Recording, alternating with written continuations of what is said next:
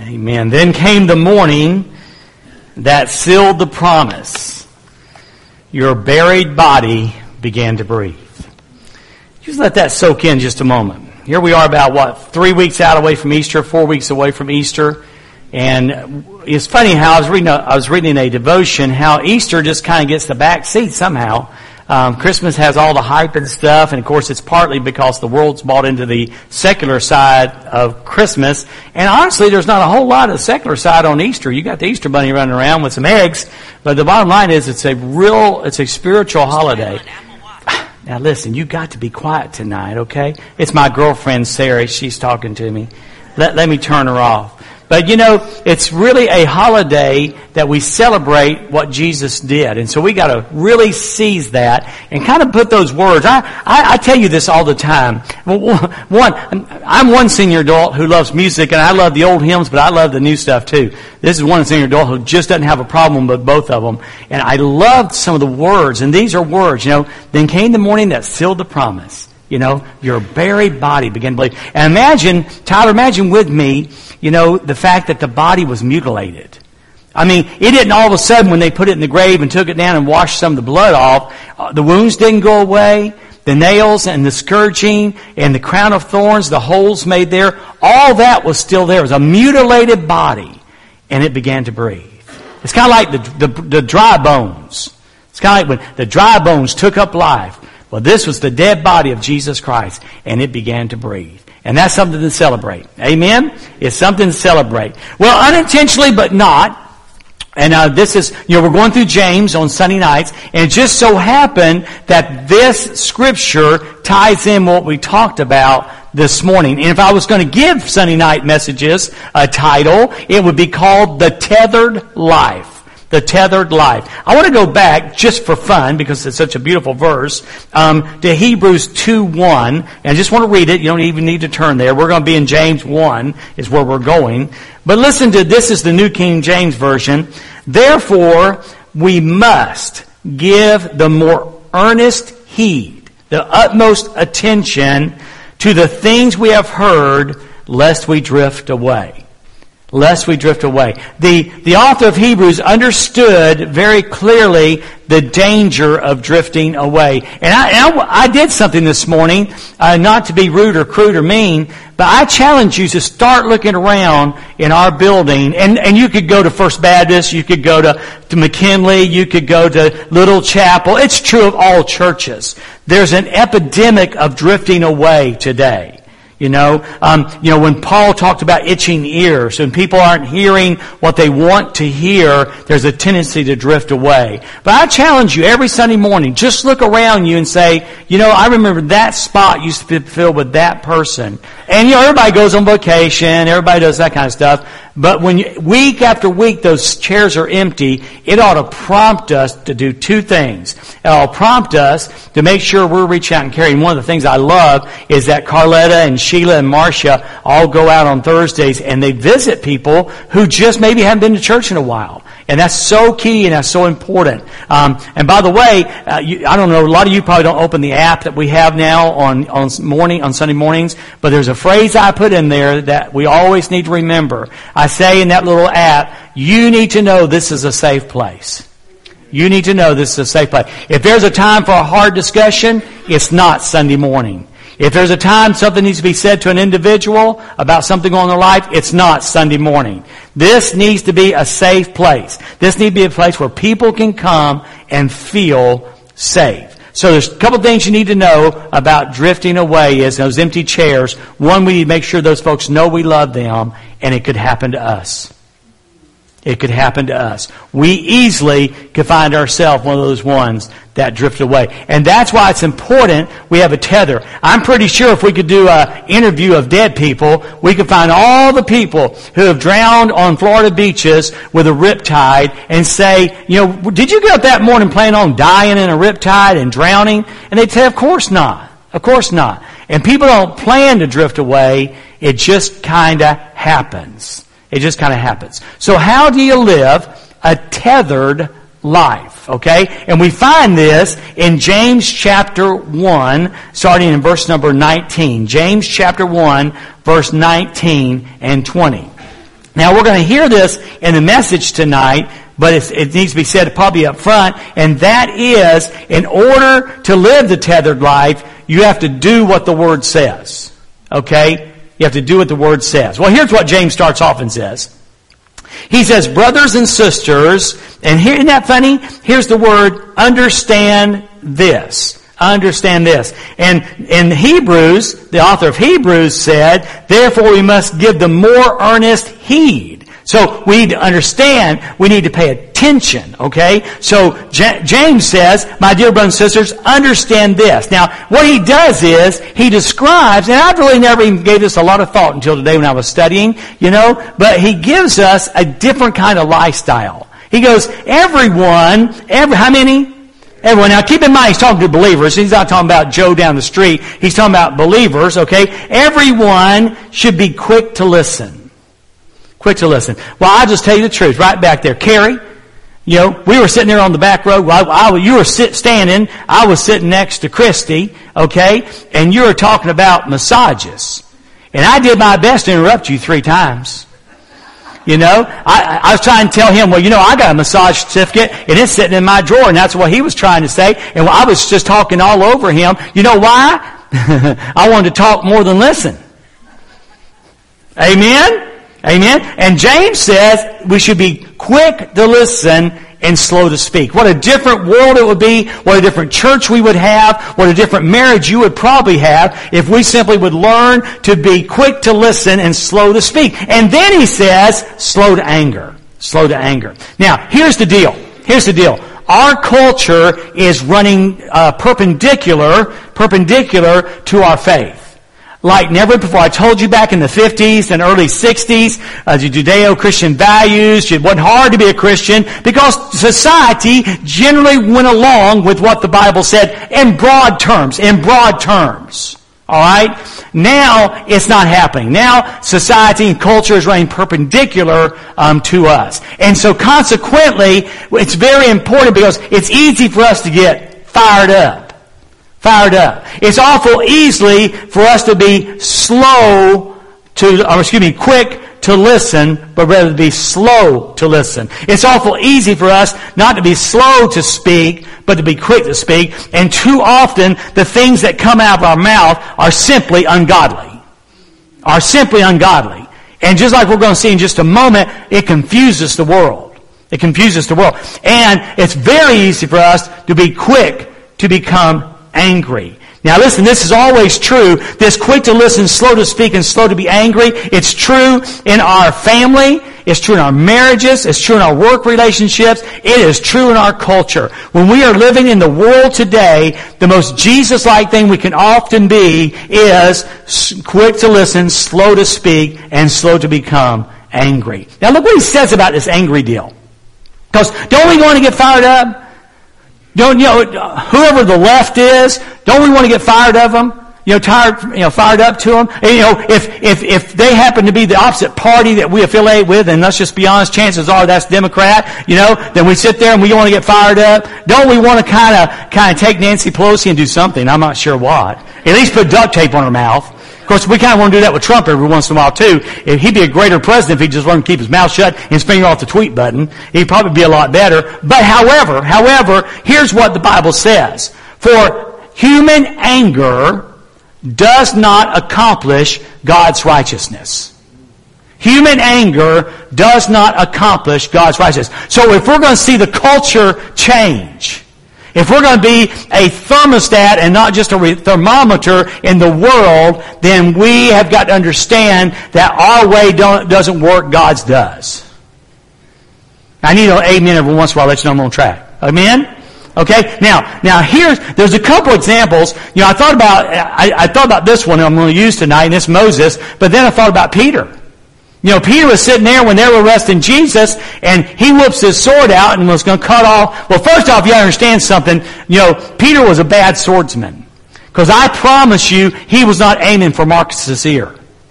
If Peter had been a better shot, David, Jesus would have performed brain surgery, to fix the problem. As it was, all he had to do was touch an ear and put the ear back on. But Peter was acting in anger.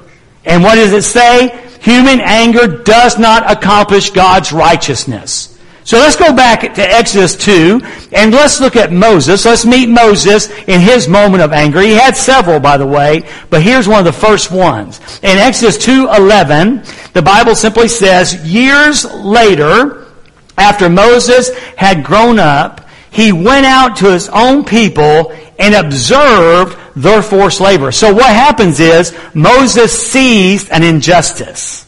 And he wants to respond to the injustice. In fact, you might say, when he says this, he saw an Egyptian striking a Hebrew, it was a trigger point. Now, I don't know what your trigger point is, but we all have them. When something happens around us, and different people have different trigger points, there's a trigger point, and our mouth flies open, our brain goes in gear, too quickly, we don't hit the pause button, and we say things and do things that are contrary to Jesus Christ. Now, our intentions might be good. Moses' intentions were good. He saw an injustice, but he responded in the wrong way. Angie, he responded in anger. See? And what does it say? Human anger does not accomplish God's purposes. Alright? So here we see him doing this, looking all over. Now watch this. Now you need to remember that. You just might as well write this. Get your little tattoo pen out and tattoo this on your hand, because you're going to need it. Looking all around and seeing no one. Malarkey. How often have we done something stupid, we looked around and think no one's looking, and we do a stupid sin thing? No one's going to see, no one's going to know, no one's going to hear. Yeah, you better be careful, because someone is looking, and someone will see, and someone will hear. So, looking and seeing no one, he struck the Egyptian dead. See, he was a better swordsman than Peter was. He struck the Egyptian dead and then hit him in the sand. That's my way of getting it done. Keep in mind, anger does not accomplish the righteousness of God. So Moses sees this injustice. He takes upon himself to do it. Now, we don't ever do it our way, do we? We always do it God's way. We see something we don't like in church, we never take it in our own hands. We never open up our mouths. We never do our own thing. Oh no, not us. Well, that's what happens when you do your thing. Well, it ain't done yet. I entitled this little point now, regret. Look at Exodus 2:13. The next day, he went out, and now he sees two Hebrews fighting. So first you got a man of the world, and you got a Baptist. Now you got two Baptists fighting. That never happens. Okay, you got two Baptists fighting. So he goes out and he asks one in the wrong, "Why are you attacking your neighbor?" Okay, and that'll preach right there. We get these fusses going on in church, and I don't know of any, by the way, but we got these fusses going on in church, and I think Jesus sometimes he'd walk up and say, "Why are you attacking your neighbor?" Well, who made you a commander and judge? Isn't it funny how things haunt you? Who made you a commander and judge over us? Did you know this is going to haunt Moses, Donnie, the rest of his life with the children of Israel? They're always challenging his leadership. I don't know if it goes back to this or it goes to them. I'm not sure which way. Probably the heart of the Israelites, but they were always challenging God and always challenging the leader. So it starts out here. Who made you a commander and judge over us? The man replied, "Are you planning to kill me as you killed the Egyptian?" Oh my goodness. He looked around and no one was watching. Well, somebody was watching. Somebody was watching. And it says that Moses then became afraid and thought, "What I did is certainly known." Yes, Moses, that's exactly right. And when we take matters into our own hands, listen, there's always regrets and there's always consequences. Always regret. You remember that as a parent. You didn't remember that as a grandpa, grandma. You remember that as a deacon and a pastor and a trustee and a church member and a neighborhood member. A lay person, a Christian out there. You need to remember that. You need to burn that into your heart. Well, let's see what happens. 2:15, Exodus 2:15. So, when Pharaoh heard about this, he tried to kill Moses. Now, I find that a real paradox. Here's a guy that was raised in his home as a son, and we find out that he committed a murder. I would say no big deal because But Pharaoh tried to kill Moses. How about that? So Moses, now watch. Here, this is going to make you feel better. Moses fled from Pharaoh and went to live in the land of Midian and sat down at a well. Now you know what that is? That's Romans 8:28. All things work together for good to those who love God, who are the called according to His purpose. Well, Swain, how is that so? It's amazing that, you know where Moses was? In spite of his sin, in spite of his anger and the sin of murder, in spite of being called down and saying, yeah, you're going to kill me like you killed them other people, in spite of that, he's exactly where he needed to be. Isn't that amazing? Guess where God, you know what God's going to do? He's going to spend 40 years getting Egypt out of Moses. And what better place than the backside of the desert in a place called Midian? Isn't that the grace of God? See, isn't that great that God could have said, well, Moses, I'm done with you.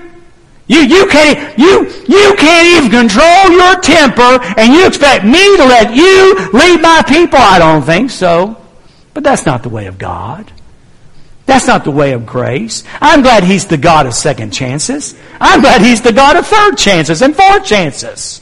Some of us, we couldn't count how many chances. And in the process, when Moses ran, he probably thought he was running arbitrarily. No. He was running right into the arms of Almighty God. Come on, isn't that good?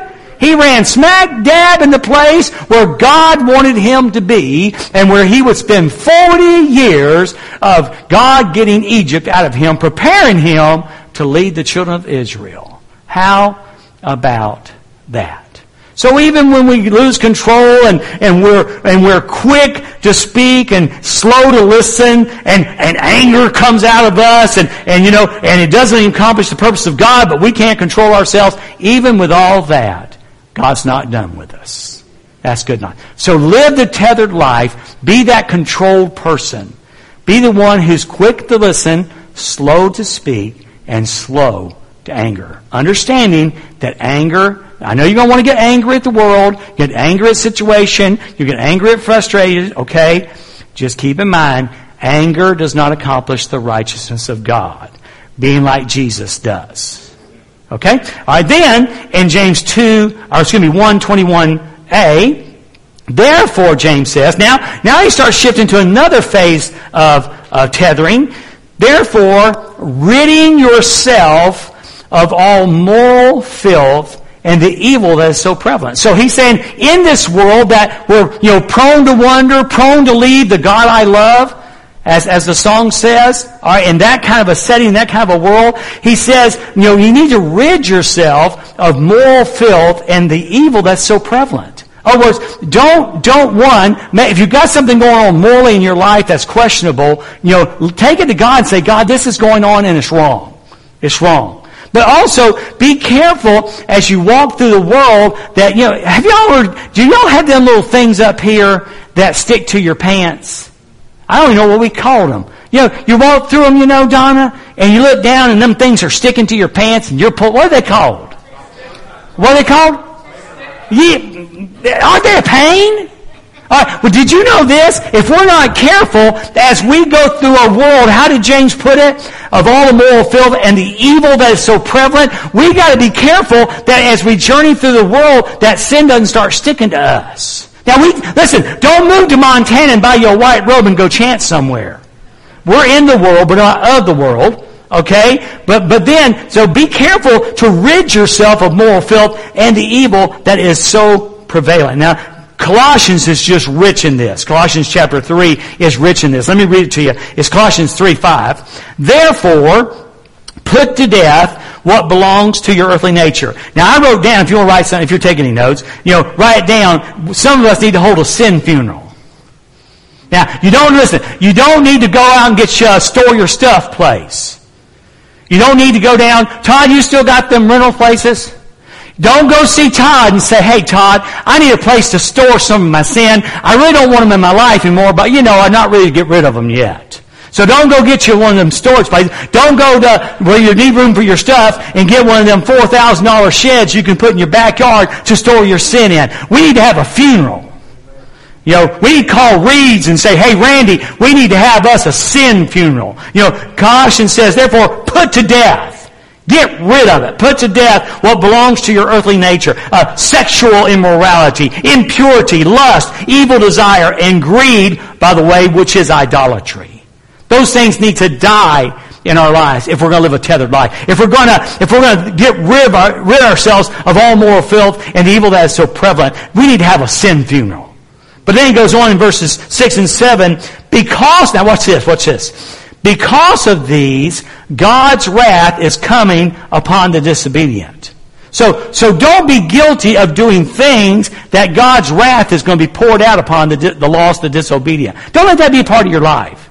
In fact, he goes further, Paul does, and says, and you once walked in these things. Now, the implication is you don't anymore.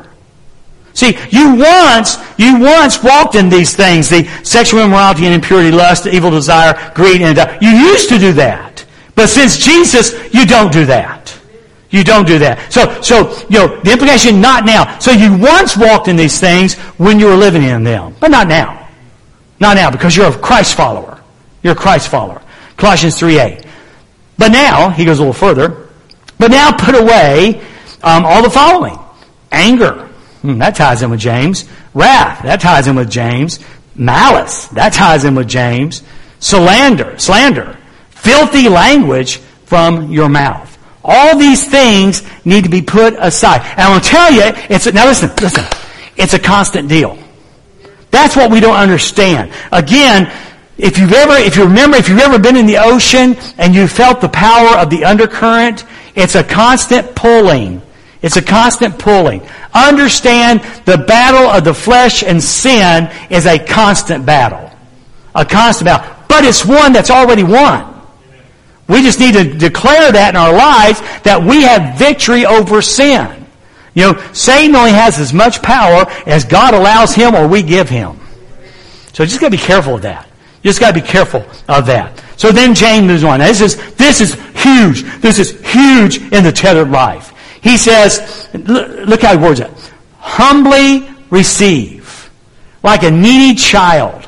Humbly receive the implanted word which is able to save your souls. Now, I love this word implanted. It's not like the little sins that I talked about that stick to our pants leg. It's like that. It's implanted. It becomes part of us. I often say this, today I had lunch. And that lunch became part of me. It became part of me. When I took it home, I didn't take it home, but if I took it home, by the way, did y'all know I didn't eat lunch here today? I walked out going, I didn't eat. That's a sin. So I didn't say, Tiffany, hey Tiffany, would you make me one of them or lunches? And take it home and say, well, there's my lunch. It just sits on the counter. There's my lunch. No. In that sense, I had lunch, but I didn't have lunch. I don't have lunch until it moves from the counter into my tummy. And when that food gets a part of me, it gets in my cells. It gets moving part of me. Some of it gives me energy. Some of it gives me winter warmth. Okay? All right? It does that. All that does that when it becomes a part of me, when it becomes implanted. Implanted. Okay? Now listen to me. We got to quit hearing sermons and start applying sermons. We got to quit reading the Word of God and applying the Word of God. That's how it gets implanted. Let me read a couple of scriptures to you. Here's Joshua 1:8. Do not let this book of the law depart from your mouth. Meditate on it day and night so that you may be careful to do everything written in it. Then you will be prosperous and successful. Listen, Colossians 3:16, the first part. Let the word of Christ dwell richly among you in all wisdom. Psalm 119:11. And Jim, you said this one. I have treasured your word in my heart so that I might not sin against you. You implant the word of God by meditating on the Word of God. You don't, listen. You don't implant the Word of God by simply hearing the Word of God. You got to implant it. You got to apply it. You got to put it into your life, okay? Listen, I don't know where this comes up in my sermon. I think it comes up right now. But you know, every year most of us listen to 100, 150 sermons a year. And then we'll read the Bible, let's say, 200, 250 days a year. Can I ask you a question? What changed? What's happened in our lives? And I'm going to tell you this: if we're 3-weeker workers, you know, if we go to church 3 times a week, okay, if we go to church 3 times a week, and if we read our Bible 5 out of 7 days, and nothing's happening, something's wrong. Something's wrong. And what it is, we're not ingesting. It's taking the lunch and putting it on the counter and then wondering why we're still hungry.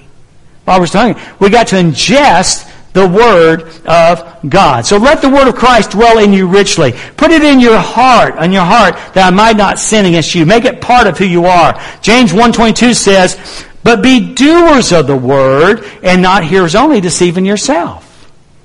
Don't be doers of the Word and not hearers only. Too many followers of Christ are hearers and not doers. It is a wonderful thing that you're here on a Sunday night. But again, why are you here? Are you here because it's the thing you do on Sunday night? Or you have a hunger in your heart for more of God and His Word implanted in your life? That's the right answer. It's a good moral thing. It's a great habit to go to church, 2 and 3 times a week. But let that Word get in us. Determine that it's going to be a part of who we are. John 14:15 says, if you love me, Jesus said, you will keep my commandments. If you love me, you will keep my commandments. The Apostle John wrote in 1 John 5:3, for this is what love for God is. This is what love for God is, to keep His commands. And His commands are not a burden. They're not grievous. Here's some things we can do. In Psalm 119:15, we're called to focus. I will meditate on your precepts and fix my eyes on your ways. That's how you become tethered. We can seek to understand. Psalm 119:27, make me understand the way of your precepts, and I will meditate on your wondrous works. Lord, help me to understand. Help me to remember. Psalm 143:5. I remember the days of old. I meditate on all that you have done. I ponder the work of your hands. We can worship. Psalm 1 and 2. But his delight is in the law of the Lord, and on his law he meditates day and night. So we got to get the Word into our hearts. When you teach your children, you've got to get it into their hearts. You got to get it into their heart. And by the way, and you know this couple here knows this. You live it before them, and it's amazing what they're... See, the Christian life is taught and caught. Taught and caught. And we do sometimes a pretty good job of teaching, but we're not contagious. Tim, every time I get the flu, Tim's one of my best friends. But when I got the flu, I won't be around you. When I remember Africa, you about hurt my feelings, Hey, Tim, I ain't hugging you. You had the flu, Listen, we got to be contagious. We got people saying, in a good way, I want what you got. You want your kids to crave Jesus. We want our neighbors to crave Jesus. We want our co-workers to crave Jesus. We want our families to crave Jesus. So then James winds it up and says this. It kind of answers the question. He says, this is verse 23, because if anyone is a hearer of the word and not a doer, if you're a hearer and not a doer, you're like someone who looks at his own face in a mirror. For he looks at himself and goes away and immediately forgets what kind of person he was. And you know what he's talking about. We men, we women do this. We look in the mirror, and what if you looked in the mirror and your hair's all askew, and you got things out your nose, and you ain't shaved, and you look at it and say, boy, that's a mess. Then you walk away, and you go to work, and you forget what you saw. That's what people who hear and don't do that's what they're like. Okay, where he looks at himself and immediately goes away, and immediately forgets what kind of person he was. He winds up with this. But the one who looks intently into the perfect law of freedom. I love that law of freedom. This is not, look at me. This is not bondage. this is freedom. The world will tell you this is bondage. Satan will look you dead in the face and lie and tell you this is bondage. This is freedom. This is freedom. But the one who looks intently into the perfect law of freedom and perseveres and hangs with it is not a forgetful hearer, but a doer who works. This person will be blessed in what he does. If we'll look into it and persevere and be that doer, he'll be blessed in what he does. So the tethered life is one that's, this is good. The tethered life is one who's tethered to the Word of God. The tethered life is a person who is tethered to the Word of God. Let me close with a little story I found on the internet, talking about meditating on the Word of God, talking about the passion for the Word of God. And this story is a true story, and it's about a missionary that was serving in, it sounded like a short-term missionary, by the way, who was serving in Vietnam.